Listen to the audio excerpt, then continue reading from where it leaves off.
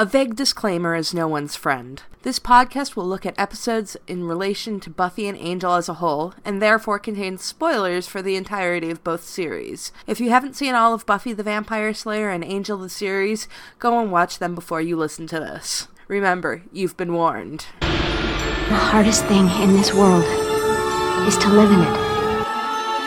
That's why there's us, champions. We live as though the world were as it should be, to show it what it can be. The Earth is definitely doomed. It's Tuesday, so it must be time to return to the Hellmouth. We're going through the Buffyverse episode by episode and a look back at Jot Sweden's iconic shows. I'm Emcee, and I'm here with... Hi, it's Andie. Hi, it's Jan. And this is David. And I'm Logan. Okay, so this is episode 2 of season 2, Some Assembly Required. The original air date was September 22nd, 1997. It was directed by Bruce Seth Green and written by Ty King. Which is this the first time we've seen Ty King? It is the first time, and he only writes 2 episodes. One is one of the worst episodes of Buffy, and one is the best. Because the only other one he wrote was Passion. Oh, yeah, okay. Because, I mean, I thought they had written more, but I guess it's just because he wrote one of the best episodes, so... Right, yeah. Yeah, I guess he was probably only staff for this one season. So. One season, yeah. Yeah, and he wrote this thing that we're going to talk about. I guess you have some, I don't actually have that many thoughts. My notes are pretty sparse because I was frankly really bored. Mm-hmm. So, yeah. Yep. I could not force myself to watch this a second time. I mean, I've seen it before, but I was just like, I just can't. Well, I think it's, for me, it stands out in that it's one of the first solid appearances of Whedon's, build a woman thing, which is across his franchises. Yeah. So, true. And also you have, he's an actor in this, but Michael Bacall, who would later go on to write some solid comedies or at least co-write some solid comedies in my opinion, so that's always cool. Yeah, I looked him up last night too because I was like, I know this guy's face, and then checked out his stuff on IMDb, and yeah, it's like he's been in some good things too, and then I was like, wow, right. He's playing one of the most repugnant characters that I think appears. that guy. Yeah, that guy. Yeah. The guy that makes Xander look like the most woke man in the history of men. I almost feel like the nerd trio in season 6, there was an error in leaving him out of that group because he feels almost a better fit in that group than either Jonathan or Andrew. I was just going to say, Jonathan and Andrew actually do have their good points or their likable points. This guy is like, no, he and Warren should just go off and live on an island Be together. Misogynistic little shits. Yeah, it's where they can build all their girlies in peace and, die out. One of my notes for this one, actually, with the few notes that I took, was just Xander is not a weenie in this one. So Xander actually kind of raises the bar for Xander here. I feel there were a couple of Xander, not... There are a couple of moments where he's not terrific. Yeah. I mean, he basically says, who wouldn't want to build a girl? And he said something along the lines of how he found the 3 dead girls attractive enough. I was like, oh, come on, dude. He has that whole speech about, unattainable, Oh, God, yeah. Yeah, he has that whole speech about, the women only want the unattainable and dark and... I'm like, dude, come on, Xander. Get over it. To be fair, he did not say women in particular. He was talking... No, he did say it was general. Yeah. It's everybody wants the unattainable. Right, but he was super passive-aggressive. Because he was obviously referring to Angel. Well, I mean, he could also be referring to himself, with Buffy, that, he knows that Buffy is, not, he knows that she's unattainable, so that's why he wants her. Self-aware Xander, that's new. That speech almost didn't bother me, which, I mean, there's a lot of, unaware Xander in this one. I mean, holy shit. I'm really proud of us. We were able to bash Xander even in the episode where they most go out of their way to make him look good by comparison. So here's my issue with Xander in this episode, and I have an issue with the way he's written in this episode. He's super mean. His jokes don't land as well. He has this really snide, sarcastic bent. And I think it is the lines, and I think it is the writing, and I found his sort of, how he was in just this one episode, a little distasteful. Like, his stuff to Cordy is meaner than it even needs to be. Yeah, you know what I mean? He doesn't usually, he's insensitive, but he doesn't come over most of the time as over the top mean. And I found a tone to him in this that was just, I was just gross. I didn't like it. It was displeasing to my sensibilities. I was personally taking like Xander's reaction, at least to Cordy, as a little bit of like foreshadowing. They're like setting it up as so they're so antagonistic. You know, notice this. So here's the Chekhov's gun, so we can go and give you a zinger later on in the year. Yeah, no, I get that. Oh, they are so pulling pigtails in this one. I mean, it's all pigtail pulling between those two. Yeah. And I mean, I kind of understand what Andie's talking about with Xander. It's not so much that I have a problem with Xander. It's more. It feels almost like he's performing a lot of his stuff, which I know, like, Nikki Brendan is performing, but it feels like Xander in the show is performing. Yeah, he seems out of character a bit. Yes, that's what it was. He seems out of character. I mean, I really love the line, call me an optimist, but I'm hoping to find a fortune in gold doubloons. That's solid line. Oh, yeah, that's a great line. No. There's some great lines in here, but some of them I'm like, I know you're trying to be funny, Xander, and I think it's the way those lines are written. And the Ty King just didn't quite get that Xander was goofy. And he can do dickish things, but he's not all the time just that really over the top, like mean thing. So, yeah. And I mean, of course, there's some super foreshadowing in terms of the Xander and Cordelia relationship. Oh, yeah. I mean, in the beginning, when Buffy says, typically people don't like when you call them an idiot, and Xander says, actually, that turns me on. And I love her, I fear you, which I say all of the time. But come on, like, Xander liking somebody calling him an idiot, that's like the definition of his relationship with Cordelia. Yeah. Oh yeah. They're definitely setting up. Before we get too deep into discussing this episode, we should really point out a milestone in this, and this is the first time we get Giles doing the intro. Yes, that is true. Oh God, yes. I have a note about that. I'm like, oh, thank the gods. Because whoever, like that random stagehand or whoever it was they had doing the intro last season. No, that's their announcer. So that's bad. The announcer for all the trailers through the but entire he's series. Horrible. I he's love him horrible. In such like a parody kind of way. Well, that's the thing. I mean, like, you can love horrible things. He's still horrible. Yeah. Oh, he's horrible. The very melodramatic. The promo guy is totally not good. On next week's Buffy. Yeah. Oh, he's not even that dramatic. He's just like, on next week's Buffy, we'll have this thing. It's maybe it's a different promo guy then. Because maybe go to YouTube and watch some of the original episode promos, and this week on it. Just go watch. Okay. Yeah, no, but the guy who did the intro was just like, oh yeah, in every generation there is a Slayer. And it's like, oh, please stop talking. Mm-hmm. Don't talk into microphones. I feel terrible. He's probably a really nice guy, but... Well, do you know what? That's going to happen a lot, where we're going to badmouth people, and we can, like, let's have it be an unspoken rule that they're probably very nice people. Yes. But, we're still going to badmouth them. I'm surprised the David Boreanaz fan club hasn't come after us yet. Well, yeah, I was actually going to, like, start bashing on David Boreanaz right now. Oh, thank God. Fucking opening. Oh my God. With Buffy and Angel, and I've already said that I don't care for Buffy and Angel in this half of the season, but particularly, you can see how shaky David Boreanaz's acting still is in this opening scene when he's trying to be all jealous with Buffy, and it's kind of calling back to that, moonlighting bickering from the first season, and it's like, it's not good. Yeah, it didn't work for me. And then also, just as an aside, because it pointed at her shoes. I mean, I loved her shoes, but like, why is she wearing those shoes in the graveyard? It's like the most impractical shoes ever. As we learned from the movie, what sets her apart is her sense of style. Her keen fashion sense. Yes, but not in a graveyard. One should not be wearing, strappy platform shoes in a graveyard. Just every time something like that comes up, it just reminds me of an episode from season 4 when she's with the Initiative, and she's like, actually, I've patrolled in this halter top many times before.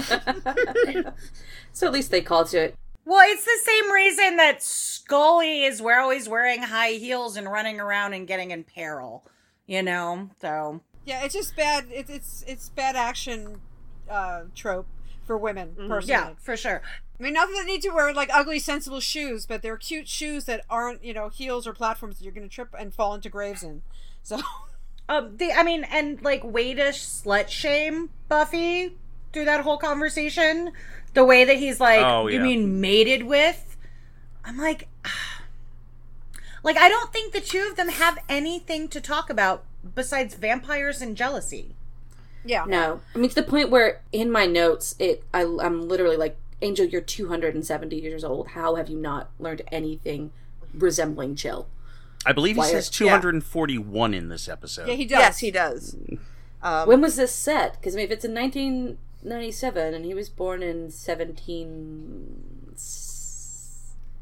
Oh, you know what? I did the math based on this year. He'd be 270 this year. Happy birthday! Oh.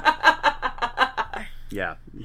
I mean, you would actually think that Angel would not be so, uptight about, things like jealousy, because he was with Darla, who was not the most faithful of ladies. God, and Drusilla also. And Drusilla, yes. Well, he was a little different then. He was. That is true. I guess Angelus is perfectly fine with polyamory, but Angel is just a monogamous kind of guy. He's a Is that because of his soul? And if so, can we segue that into why Daryl was such a butthead? Oh, please. And is it because he wasn't actually resurrected? It was done through magical means versus scientific means. Yeah, I was kind of wondering about that, because I was thinking, it's like, no actual criminal charges looked like they're going to be brought here. So there should have been so many. Yes. But Chris, dude, you got some pretty amazing scientific techniques here. For real. Yeah, I was thinking about that. It is the reason that Daryl is able to be resurrected because they're on the Hellmouth, or these kids just smart enough to resurrect someone? Mm-hmm. Well, I mean, they play it as science, but it's definitely science magic. Okay. Mm-hmm. Yeah, they probably have the science skills, but because of the fact that they're on the Hellmouth, it actually works. That's how I'm taking it. Yes, exactly. Yeah. So is it augmenting the process itself, or is it augmenting Chris's natural intelligence and talent? I think it's augmenting the process. Right. Mm. Yeah, if they tried this, somewhere like Cincinnati, no, disrespect to Cincinnati, but there's no Hellmouth there, I think. I think the Hellmouth is in Cleveland. Yeah. In Cleveland. Exactly. It's near the Rock and Roll Hall of Fame. And underneath the Oval Office. That explains a lot about our current administration. Yeah. Yes. Well, there's certainly one opening in Mar-a-Lago right now. True that, yeah. The tiniest sinkhole, yeah. Yeah, just it's a smidge. But anyway, I think that if they tried to do this in another city where there wasn't a Hellmouth, that it probably wouldn't have worked. Yes, there would be no See, I like that word. Revivification. Revivification, yes. Yeah. Yeah, I think. Well, this is something that is going to come up a lot, but it's something they always kind of have in their back pocket. If anyone asks, how do they do this? They're like, oh, well, there's a Hellmouth. Yeah, but they're extremely variable about how explicit they are about it. Yeah. I mean, I think it's made canonical in, I believe, the episode Storyteller, when all hell is breaking loose at the school. Because the Hellmouth is just so active that everything is happening at once. The Hellmouth is spewing its mystical energies all over everybody. So yeah, I think that definitely a lot of the stuff that happens, it's and I mean, they actually kind of talk about that in Out of Mind, Out of Sight as well. But I was going to say, but there are other kids that have turned invisible that are not from Sunnydale. They might have been from other Hellmouths. Mm. Maybe they're all from Cleveland. Maybe that school's in Cleveland. Ooh. Maybe. And maybe there are other Hellmouths in other places that there aren't as... I don't know. But Yeah. Well, there must be something, because otherwise you wouldn't have all these potentials around the world. I mean, you have people, except for, Faith or whatever, but the potential they find originally, they're in other parts of the world, and obviously there's slayers in other parts of the world, so whatever Hellmouths or things that are bringing this stuff about happen around the world. It's not just... Yeah, well, I mean, like, there is mystical stuff all over the world. It's just the Hellmouths happen, they converge on top of it. Like, the Slayer doesn't have to be on the Hellmouth. Right, okay. No. I think the Slayer's kind of called where she's needed, is sort of what I've gotten. Though you'd think they'd always be needed at the Hellmouth. I mean, like, what the fuck? Well, right, I know, but, like, I don't know. I'm just saying that the mystical things can happen elsewhere, so people turning invisible in not Sunnydale, doesn't mean there's not a problem. Yeah, right. Well, didn't we talk about this last week as far as, like, the chicken and egg situation of whether or not it's Buffy causing the extra activity at the Hellmouth or the extra activity at the Hellmouth calling Buffy? Yeah. That's true, yeah. True. Good point. Yeah, and because they never make any of this explicit, we have no idea. Yeah. Right. It's actually fun. It's funny because there's like, every time I suddenly realized, before we started recording, we had the mention of Babylon 5, and I was thinking about how a lot of the inconsistencies here are like, I think it's like, I now kind of miss Babylon 5, because one thing Babylon 5 had, although they had like no budget and they were syndicated, one thing they had was a plan. Mm-hmm. Oh yeah, mm-hmm. JMS set like the whole 5 years, 5 years was so mm-hmm. like everything fits together, whereas here it's like, oh yeah, no, that doesn't make any sense. Or we didn't think of that until 3 years later, so now we've got to try to retcon it. Well, that's why it doesn't make sense. Yeah. Well, I mean, that's one thing about a lot of fantasy and, arcing stories these days frustrates me, because the fact that, Babylon 5 actually had everything plotted out, and they knew if there was a prophecy in season 1, they knew how it was going to pay off in season 3 or 4, right. As compared to something like Lost or something like Once Upon a Time, or even Battlestar Galactica, where we're just making this crap up as we're going along, and we'll figure out something, and if it doesn't work, oh well. So, it's nice when people actually know where they're going. But the fact of the matter is that's most television.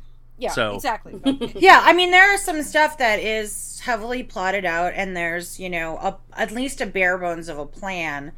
I'm trying to think of...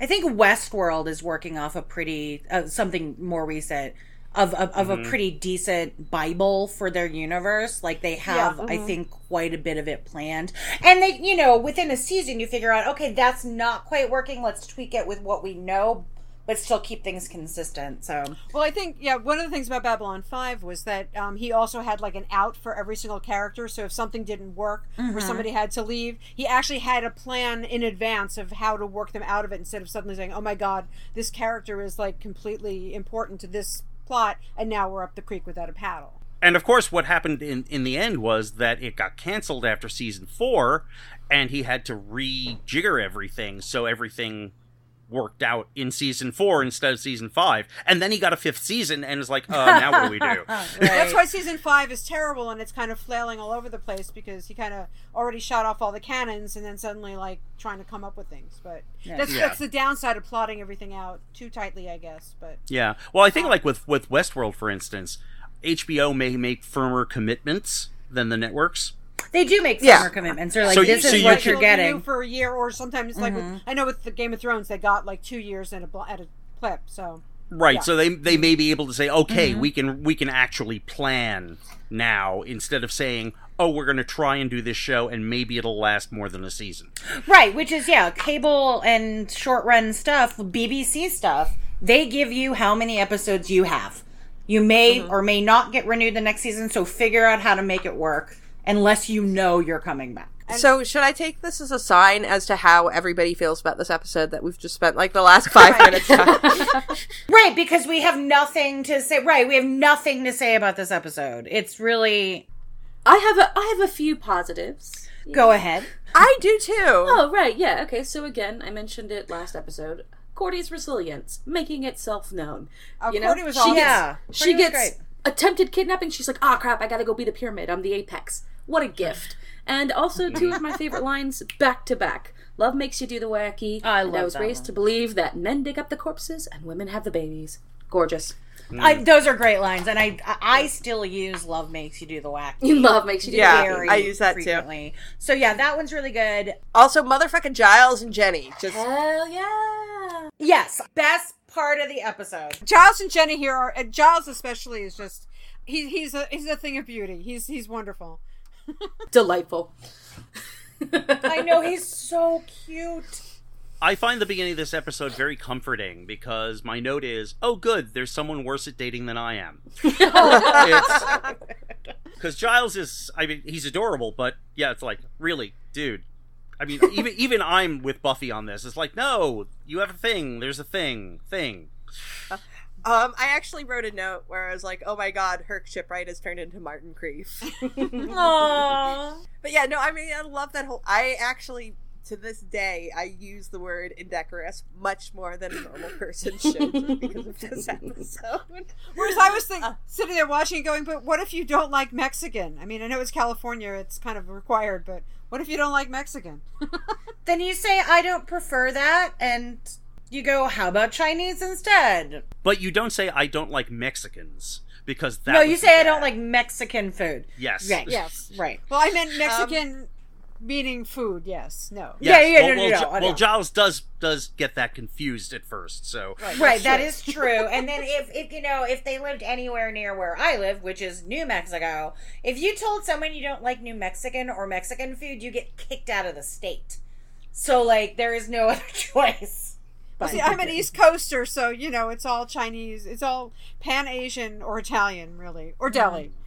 I was really thrown by this episode because, like, the opening, I hated it so much with Buffy and Angel. And by the way, forgot to mention the whole Buffy and Angel thing, the whole Xander's just a kid thing. Xander's older than Buffy is. Yes. Right. Mm-hmm. Yes. Like that's canon. Well, she does at some point goes, well, does that mean I'm just a kid? Yes! Yeah.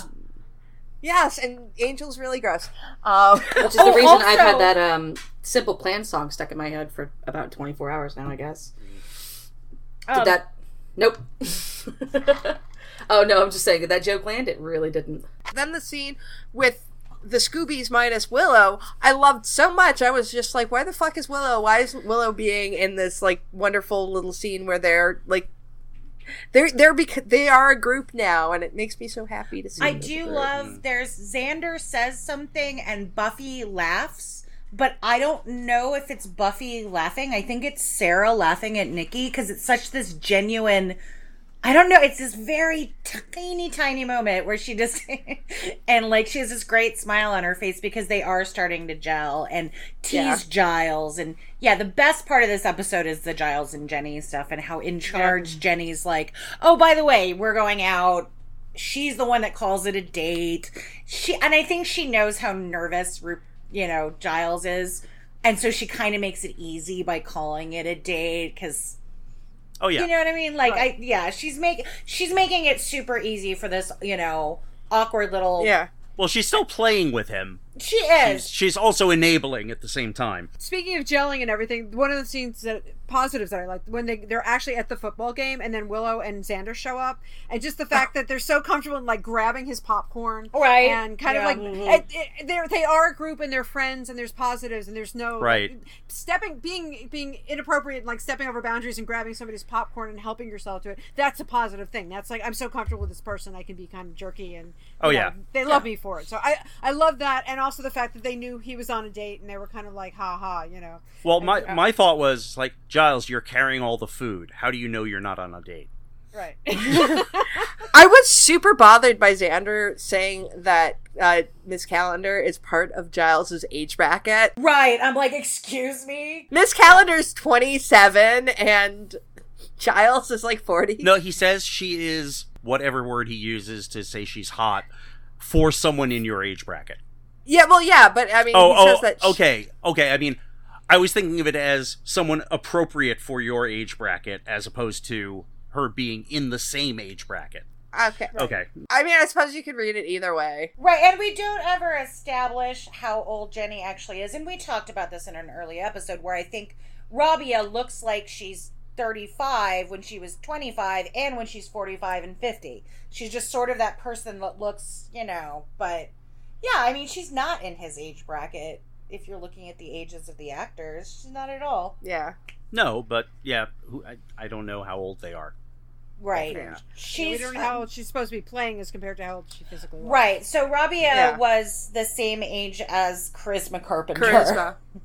She was actually like a month younger or something. Yeah, than Cordy. But I'm sure the character is supposed to read as early 30s, and Giles is supposed to read as early 30s, 40s. So, and when you get to those ages, I guess it doesn't matter as much, that age difference, but, you know. Yeah, I guess. But, yeah, I mean, for me, then it kind of reads as this whole thing of, oh, well, a woman in her, like, you know, late 20s is, of course, you know, in the same age bracket as a man in his, you know, 40s or well, okay, I will give Xander this, that sometimes teenagers don't really kind of understand ages and how old someone is, and that's there are ages, and then eventually there are just old people. Right, teacher, and they're both teachers. So I think he probably assumes that you're a teacher, you're a librarian, she's a teacher, you're sort of peers. Yeah. Right. And you're all old and you're all like, you know, were around in the Civil War, etc. Right. Yeah. Right. I mean, I also say, like, unless we actually have an age for Giles, he could certainly appear much older than he actually is. Because he's so stuffy. Right. That's true. He is pretty stuffy. I just always assumed Giles... Faith does later call him young and hot. So. Well, because he is. Which he is. Totally young and hot. Like, Giles at this point is like 42, 43, right? Because that's the same age as Tony, and that is a perfectly appropriate and sexy age. Thank you very much. True. Because that is my age. I do have more positives as far as Green's direction in this episode. I actually overall really liked the mise en scene. It's pretty great. One of the things that stood out to me is when Cordy's running to her car, you get these really tight, sort of rapid back and forth shots between her feet and her hands fumbling with her keys and her face, and then back again, which is, I think, really skillfully done. Yeah, that's actually a very tense scene. Yeah, that scene is really well done. Yeah, that scene does not require any supernatural terror. I mean, that is a like regular teenage girl like being creeped out by Angel. What the fuck were you doing? Especially in that creepy tan jacket. Nobody likes. Right, I was gonna say, what is up with Angel in beige? Like so the whole episode is freaking me out. This is the only time he wears that. Somebody thought maybe he needed a change of, you know, personality or something, and it didn't work, obviously. I'm just a normal guy. This is my normal guy jacket. Wearing my tan, vaguely members-only looking jacket. Yeah, ooh, I bet it was. Look at me, I'm so beige. I am normal. I am completely not a vampire. Am I remembering correctly that there's an early episode of Angel where he's trying to, like, come off as personable to like one of his clients, and so he goes and changes his shirt and like to a lighter color? Yes, I believe so. Yeah. Maybe like his other jackets were dirty and he's like, well, I have this thing from like 10 years ago, maybe I'll wear that. I know, it's just really, it's like, I mean, it's not a terrible outfit, it's just some basic dude outfit, but like it's Angel wearing a white shirt and a beige jacket, and is he wearing light pants? I'm like, it's just weird. It's like the costumers decided, well, let's try something. No, that's just, no. I will give props to David because I was already bashing on him earlier in this episode.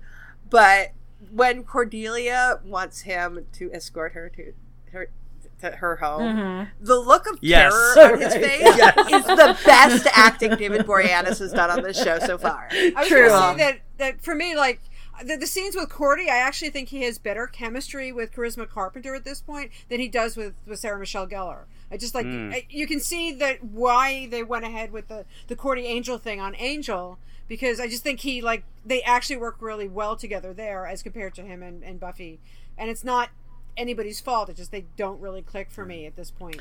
Yeah, and I remember totally buying into this bullshit when I was watching it the first time, and.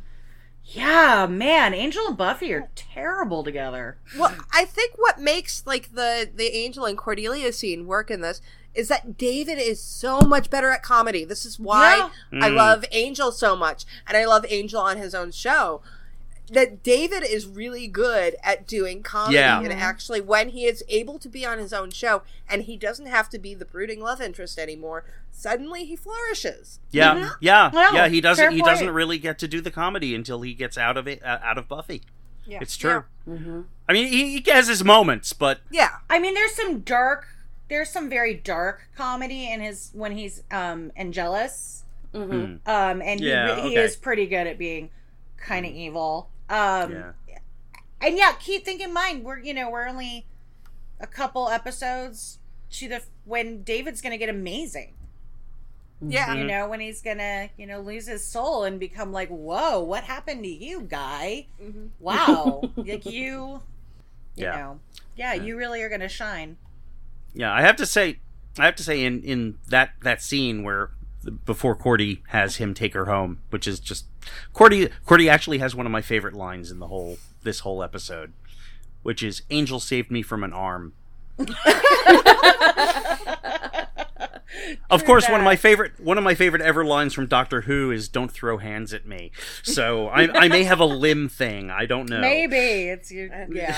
Logan, did you have any more positives that you wanted to talk about? Nope, that's the end of my very short list. So. Yeah. Well, for me, I think that even though it's yet another Frankenstein story, and I dislike all that, I think Cordy really shines, and I think she does really well given the situation. And she's got she's just got some of the best singers, and just her whole reaction, including the, I won't scream if you take off you take off the blindfold, I won't scream.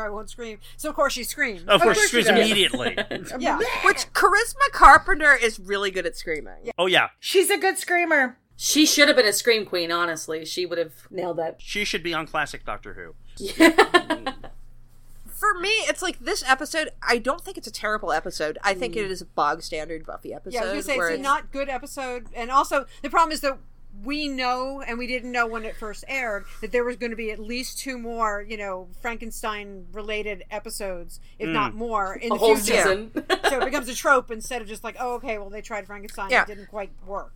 Mm-hmm. Yeah, so for me, I mean, it is just kind of like an average episode that has some really nice stuff, and I there's some really good lines. I like when Cordelia wants to get help from Willow, and she's like, "It's a fruit." It's a fruit. and then Cordelia, when she wants comfort, and Giles, just like there, and there on the shoulder. That is. Although I did catch something in that scene. There's no audio to it, but you can see Charisma really sarcastically say thanks. So I don't know if I read that little bit of trivia that they actually, you can see her say thanks, but she wasn't either speaking loud enough or they muted it in the mix because maybe Cordy doesn't say thanks. It looks like either way it was comedy gold. This is the first time I've ever noticed it because I was watching really carefully. Mm-hmm. This is again, an episode I tend to sort of have as background noise. But I laughed my ass off. Yeah, so I mean, the episode, I just found it boring. And I found it sort of directionless and like, I don't know, it's like, what is the point? What's the thesis? What's the theme? Is it don't objectify women? Or is it grief makes you do gray brow shit? Or... It's love makes you do the wacky. Well, it is love makes you do the wacky, but I think there are better, ways of showing that love you makes. There are better examples of that on the show. Yeah, right. And I don't feel any sympathy for Chris or Daryl. I just don't. I do. I feel sympathy for Chris. Yeah, me too. I feel sympathy for Chris. Yeah. If you look at his mother, you see how disturbed she is, and how not. And he's doing this, I think he really is doing this to make his mother happier, because she never notices him. She obviously is obsessed with Daryl. So I kind of got it as he's doing this to try to be like, Mom, look what I'm doing for you. And because he obviously cares about his brother. Everybody else, I mean, the other, Daryl and the other guy are just completely Eric, yeah. Now, there is one thing I noticed, which is going to become a recurring theme as we grow through, is Buffy having no empathy. Like when she's just like, nope, people shouldn't do that. Nope. Yeah. Buffy's she does see shades of gray in many ways, but a lot of times she really goes, okay, here's the idea I have about this in the world, and I'm sticking to that. Now, she starts to come around by the end of the episode, but I have noticed, and will continue to notice, that Buffy, that sense of no, what you're doing is wrong, and no, I don't want to hear your excuse, I have to save the day. Well, I think that's part of it for her, is that she's the one who has to deal with it. Mm-hmm. Yeah. Mm-hmm. Well, I mean, I think for me, when I'm looking at the three antagonists of this episode, I actually see them kind of on a spectrum of evil. Eric, for me, is just completely repugnant. Yeah. Eric is a terrible person. I'm sorry he didn't burn down in that building. I thought he was awful. For sure. And you know what? I'm pretty sure he was going to take a shot at that creation that they put together before they gave it to Daryl. True. Yeah. And Ooh. Daryl is... I actually do feel some sympathy. It's the Frankenstein story. It's, the come back from the dead, feels like an outsider, wants somebody to be with him. And then looking at Chris, I feel a lot of sympathy for Chris. And actually, I'm thinking about Chris's storyline as kind of a microcosm of what Willow goes through at the beginning of season 6. In bringing Buffy back from the dead. Interesting. See, my problem with Daryl is that I guess because I watch stuff like Penny Dreadful, I kept thinking, well, Rory Kinnear does this so much better. Oh, yeah. His Frankenstein's monster, he is a monster, but then you really do see the humanity and it goes back to the novel. Whereas here it's just like, Daryl's just like this football jock, and okay, maybe part of his thing is that he's brain damaged and, he doesn't want to be alone. But I just find him really unappealing, and I don't have much sympathy for him. So, I mean, I understand, I have a smidge, but it's more Chris and nobody else. Yeah, I mean, I understand he had no choice in what happened to him. There's definitely that lack of, like, he didn't say, hey, bring me back, dude. Well, in fact, Chris says that when he first resurrected him, he said, you shouldn't have brought me back. Yeah. So there's definitely that element. And also, I mean, like, when Daryl is talking to Cordelia, the whole reason he chose Cordelia isn't, like, because of Eric's gross reasons, where it's like, oh, beautiful, gorgeous, it's all very sexy. Mm-hmm. He picks Cordelia to be the head, because Cordelia was always nice to him, and he was not, he rejected her, and so that he thinks that, they could have a real connection. It's just, he can't understand that he doesn't need to, turn her into him. Mm-hmm. And that might have to do with the fact that he is a monster. Yeah. And probably, I think, Jan, you said it, that brain damage. I mean, he's dead. So, so, I mean, I can sympathize with him in that his whole thing with Cordelia is not, it's not entirely physical.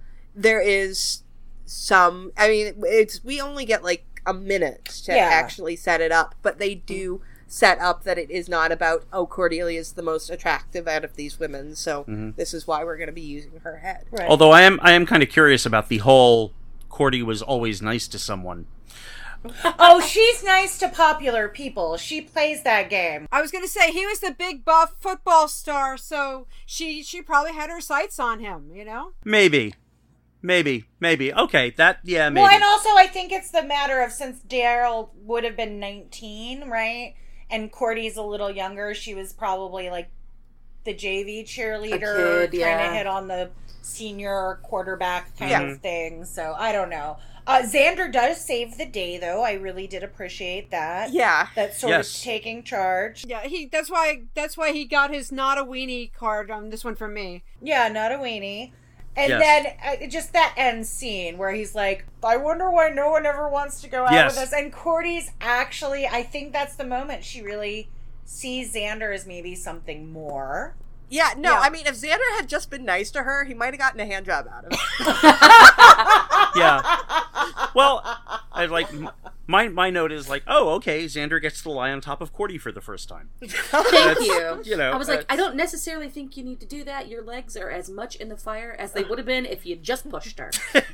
Couple other small notes for this episode. When Mac came out with their Buffy action figures, the Cordelia cheerleader that they came out with was, I'm almost certain, based off of this episode. I think so. Because of the way the hair was pulled back. And also, motherfucking Willow's patchwork shirt. I need it. I need it. I don't remember that. I did like Buffy with the shovel, when she slayed the vampire with the shovel. Yeah, the opening scene. That is my favorite weapon in the Buffy video game. Is when you randomly walk around graveyards and find a shovel. I always like to grab the shovels, but I just slice everybody's heads off with them instead of. I'm actually thinking we should come up with a improvised steak counts. Oh, yeah. Tree branches. Yes. Quick question, just a general poll. Do y'all think Chris and Eric left that there, or is Sunnydale's, like, morticians notoriously sloppy? I have no idea, like, what's up. Like, 'cause, I mean, it's so weird. There's no pile of dirt by that grave. No. Where did it go? Right. It looks like a freshly dug grave without, like, you know, when you're at a funeral and it's all clean and I'm just gonna put the coffin down in there and it's open, and also it's like so nice and clean for a coffin. Yeah, it's Yeah. very, like, it looks like they steam shoveled. I don't know. Obviously, they take pride in their work. Yeah, good. But then they leave the shovels, and, Right. and then they just left this mess so that they can. It's like, well, obviously this grave has been robbed. Yeah. We have all the elements. Couple key things missing, but we're just going to ignore it. Yeah. And Yeah, I mean, or either that or we're leaving it open just in case, you know, somebody trips and falls in there, because wouldn't that be funny?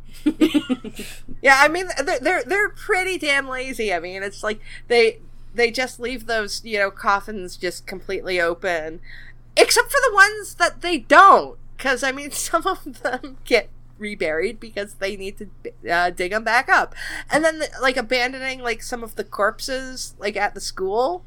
It's just and I mean, I don't understand how they did not get arrested at the end, because you think that, because I mean, in the building there would have been, right, like, they would have found the body girls. parts. Yeah, I mean, like, they might have been a little singed, but they would have found, like, some shit. And I, like, in my head, because these two never appear again, I like to think that maybe they did end up doing some time in juvie or something. Maybe, I In hope the so. Sunnydale yearbook that I used to have, they actually got therapy. Yeah, I did see that, yeah. I meant to grab my copy of it. God, I need to dig mine up. Yeah, definitely there had to be some, you know, some stuff going on. Right. I think And therapy we would... don't know about their comeuppance, so that's kind of a loose thread that shouldn't have been. Either that, or you're right. Eric should have just like joined the Troika of Doom as compared, you know, later on. Maybe they couldn't get him. And then he could have been sacrificed instead of Jonathan. That would have been super helpful. Yeah, I love Jonathan so much. So I was watching Mad Men the other day, side note, and it was Danny Strong. Jonathan shows up on Mad Men, and so I'm like sitting there watching it, and my partner Dale was sitting next to me, and he's like, "Hey, it's that short dude from just that short nerd from Buffy." So like my guy who, like, I don't know, he doesn't hate Buffy. He certainly appreciates it and will watch it if I'm sitting there watching it. But that I'm so into Buffy that he recognizes actors from Buffy just from the sheer fact that, like, I'm his, you know, chosen partner's obsessed. So good on you, honey, for recognizing Jonathan. Yay for him. Yeah. See, I didn't even know that he was like acting anymore, because he's done so many like writing for HBO political. Yo, I know, right? And he's TV, you know, made for HBO movies these days that I didn't. Oh, I don't just forget, thought he'd given don't it forget up. Empire. Yeah, he's the showrunner on Empire, right? Empire, yeah. Oh, I didn't Winning know some that Emmys. because I don't watch Oh, Empire. yeah. But Oh, this was Good a for couple him. years ago. This was like Mad Men season 4 or 5, which is, you know, that's been off the air for a little while. So He turned up on Girls a couple years ago. yeah, did he? Really? Yeah. I never made it past the first seasons. I never made it past the second episode. I mean, he obviously he obviously did a cameo in the Gilmore Girls follow-up movie thingamajigger, the short series that they did. They got him to Also, come I back, could never make it past that. but you know, they got everybody to come back for that. So. So I noticed that when we get really off track is because the episode isn't great. The episode's not very good, Not yeah. great, I so. do have some music notes. Yay!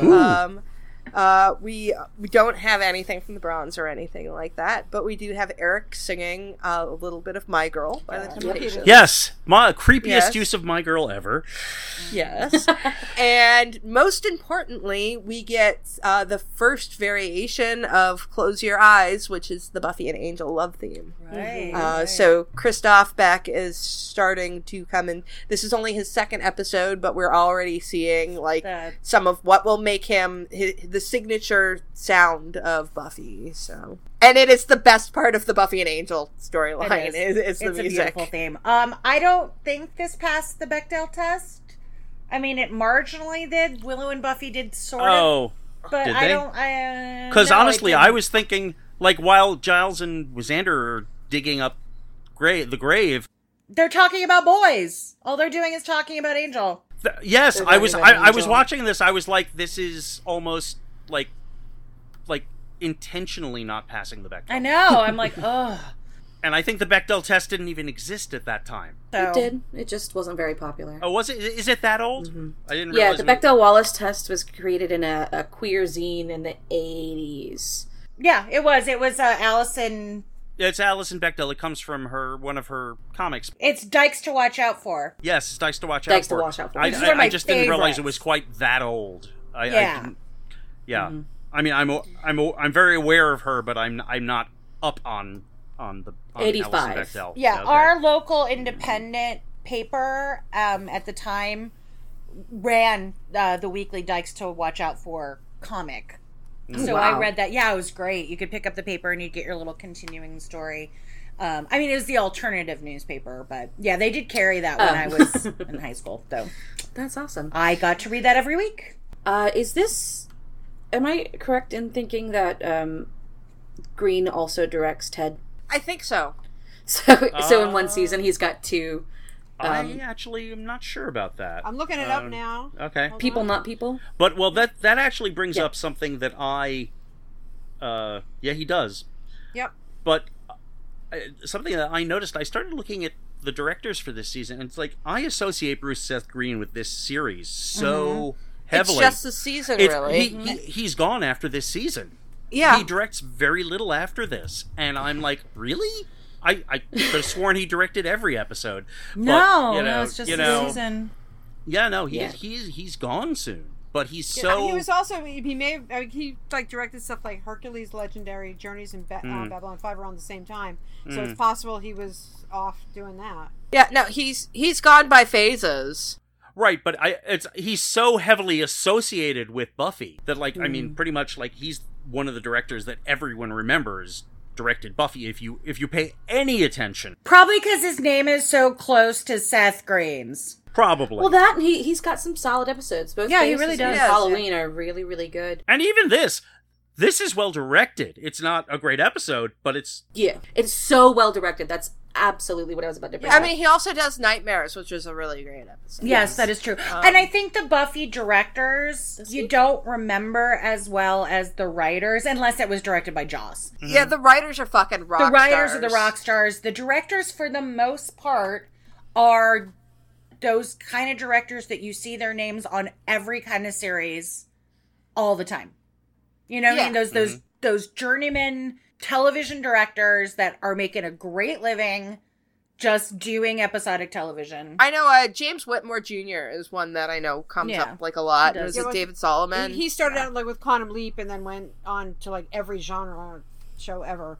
So yeah. Yeah, I know this is a pivotal season for directors because it's some of the directors from season 1 do their last work here.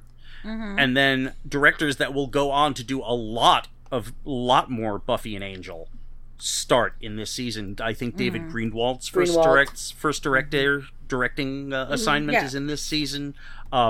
There's John T. Kretschmer comes up again in this season, who directed The Harvest. So, and those are his 2 episodes. And there also, I can't remember the name, but there's a director who will go on to direct 20 episodes of Buffy, who starts in this season. This is if you, I don't know what spurred me to look at directors, but if you look at it, you'll see this is really where the directing staff really kind of makes its transition. Yeah, it's either going to be it's probably David Solomon, James A. Contner, or or it might be Contner. Because James Whitmore Jr. do a fuck ton of episodes. They are kind of throughout. I mean, I'd say it's probably Contner because I think Contner was directing up until season 7. Yeah, he's through season 7. I think long haul and through most of Angel as well. I think he's got. Yeah, I think the last episode he did for Buffy was Empty Places, so that's the third to last or something. Yeah, no, I mean, you get a lot of repeating directors, but they're not the ones that you watch the credits for and go, oh, directed by it's the writers. It's like, oh, it's a Jane episode. It's it's right. It's Drew Goddard episode. Wow, Yeah. I'm super excited about that. You know what I mean? So, but I mean, they have some. So unless it's directed by Joss, I don't think most people pay attention much to who is directing. But which is a shame because that's the saving grace of this episode, in my opinion. Is Bruce Yes. Absolutely.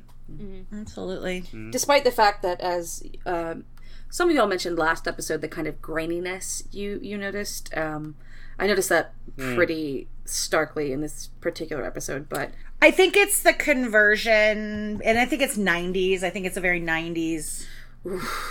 Yeah, the second it got even remotely dark, I was like, yo. Yeah. There's definitely some graininess. I noticed that as well. Why can't we get an actual good transfer? Because I keep on reading about they're probably going to be coming out with like a high definition version of Buffy, but it's gonna suck. It's gonna suck. Okay, so I noticed this watching Buffy. Like, I can't get it to format back to like, square screen. Yet when I was rewatching Twin Peaks on the Netflix, I actually appreciated that it didn't widescreen. They didn't try to extend it. They just showed it in a box, like it was on TV. If you're watching Buffy on Hulu, which I am, because I think I've mentioned I'm extraordinarily lazy, it is formatted as a box. Yeah, it's I'm not being, I am extraordinarily lazy too, but I do notice that I'm gonna go to my DVDs because the picture quality on Hulu Plus is abysmal. It's trash. It's not good. It's pretty tragic. There's some channel that is actually showing like a reformatted version of Buffy, and it's like even worse than just reformatting it. But they've like taken out elements of it. Like for I think Nightmares, like there's like this blue tint to the episode for all of like the dream stuff.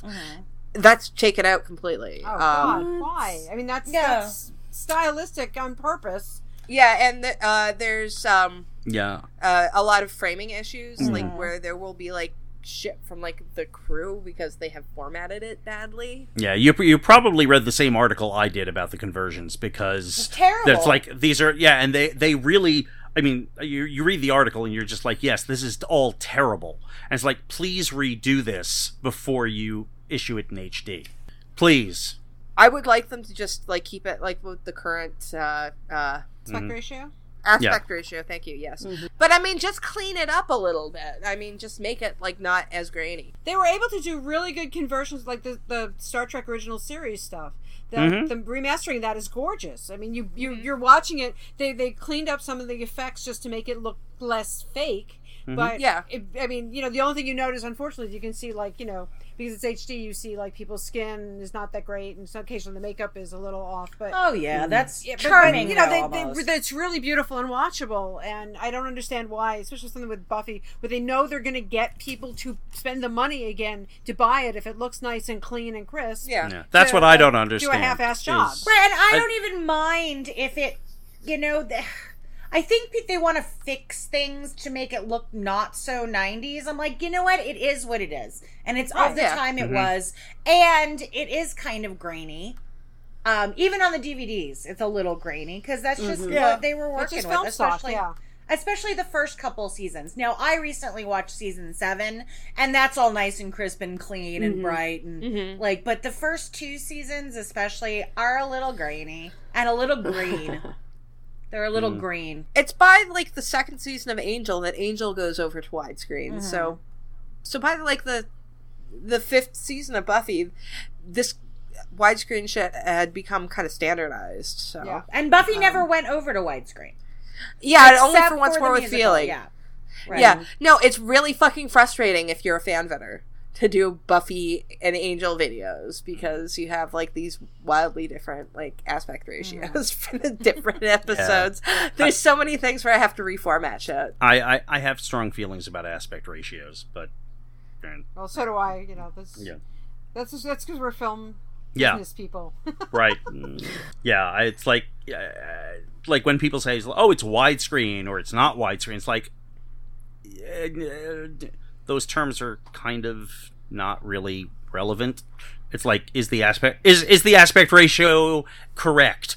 Is it what the director intended? Is it, you know, are you like framing it in such a way that it's showing the crew? Yeah, I mean, that's, you know, these are, you know, those are the questions I feel you should be asking rather than, oh, is it widescreen? Is it not widescreen? Right. But, and also, is it pan and scan? You know, oh yeah, so and and pan and scan is just right out. Yeah, no, that's no. So yeah, I will stop now because I could go on for quite some time. I think we all just want a really good version re-release that looks pretty but doesn't mess with the intent of the original directors, which the aspect ratio was what, 4:9? I don't know. I'm terrible at that stuff, but you know what I mean. Yeah, but whatever. But that's the point. It was like what it was is what it probably should be. Yeah. Yeah, Joss has already said outright that they should not change that shit up. Yeah, just letterbox it and leave it alone. Yeah, but it's not up to Joss because he doesn't own it. Yeah. Yeah. I mean, unfortunately, he has no say. Yeah. Yeah. Oh God, it's Fran Rubel Kazooie again, isn't it? Always, everything is her fault. Everything. It's all her fault. Yeah. It's all her fault. Yeah. So is it Fox? It is. Yeah, I think so. Yeah. And Fox. Anyways, so yes, our final thoughts on this episode are very little. Yeah, I'm just a very little. Actually, I have thoughts, but they're kind of thoughts of what, almost what, well, okay, so some of it is actually, I find it interesting because, you know, we were talking before, like, what is the theme of this episode? And to be honest, as was the case for a number of episodes in the early days, the theme of the episode is, this is our Frankenstein episode. Right, True. that's what I said. Yeah. In retrospect, because we didn't know there were going to be a bunch of other ones, it was better at the time. Right, but what I find interesting is, it's Frankenstein with quite a few things changed from the typical Frankenstein story.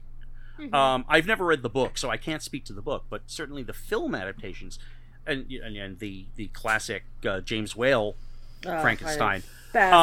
It's the person who, the scientist, is all about his contribution to science and the amazing things he can do, whereas here Chris just wants to bring his brother back. He's not doing this because, I will be able to create life.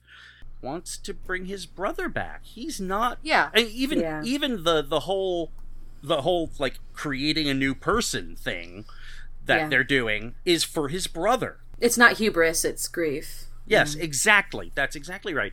And oh my God, I just realized that Once Upon a Time totally rips off the story when they actually do their Frankenstein. Oh, okay. Oh no, I think a lot of Chris's problems and the problems with this are because he's being goaded by that little shitty Eric.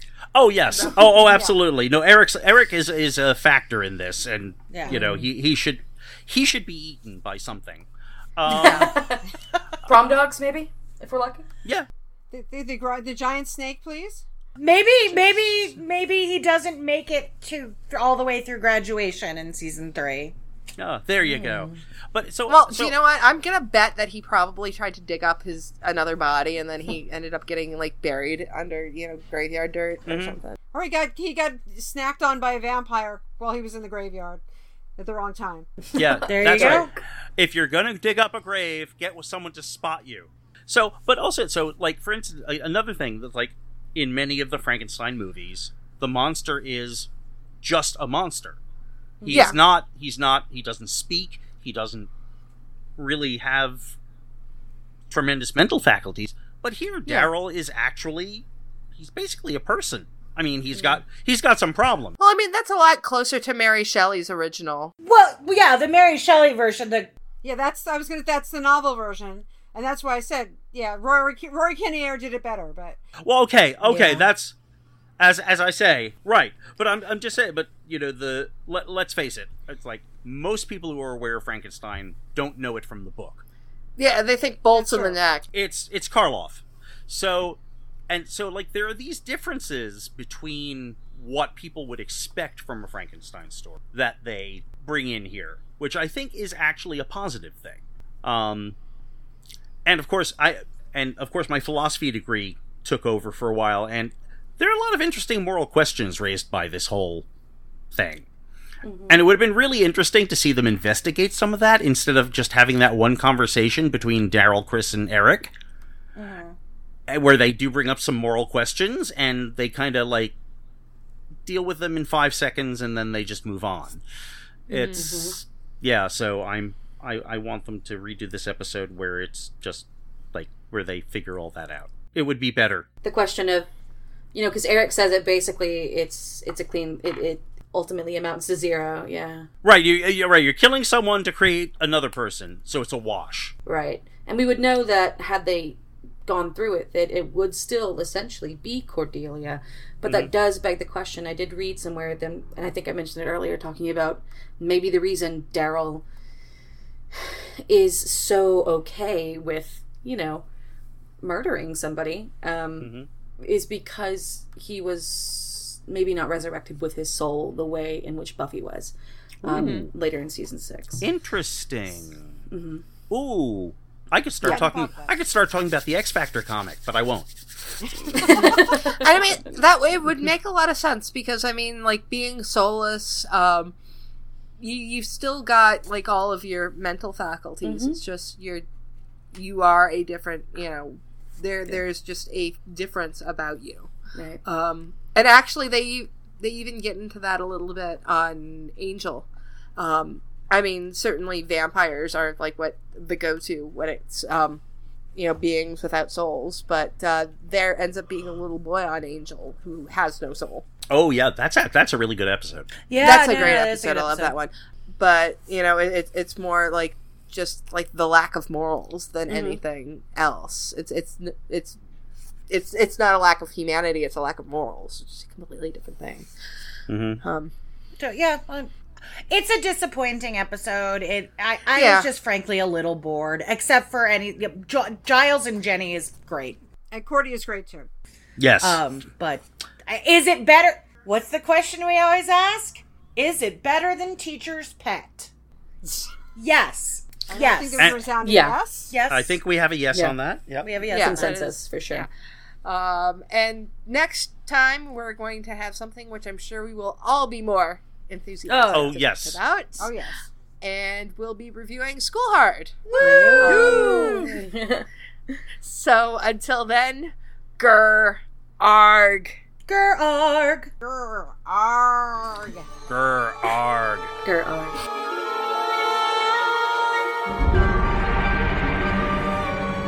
We'd like to thank everyone who downloaded the podcast, and an extra special thanks to everyone who shared, liked, and subscribed on social media. If you'd like your questions or comments read on the show, you can contact us on our website, returntothehellmouth.com, on YouTube at Return to the Hellmouth, on Tumblr and Facebook at Return to the Hellmouth, on Twitter at HellmouthReturn, or on email at returntothehellmouth@gmail.com. We'll be sure to read your comments on the show. Be sure to rate our show at iTunes and Stitcher. Also check out Emcee's YouTube channel. See you on Tuesday for School Hard.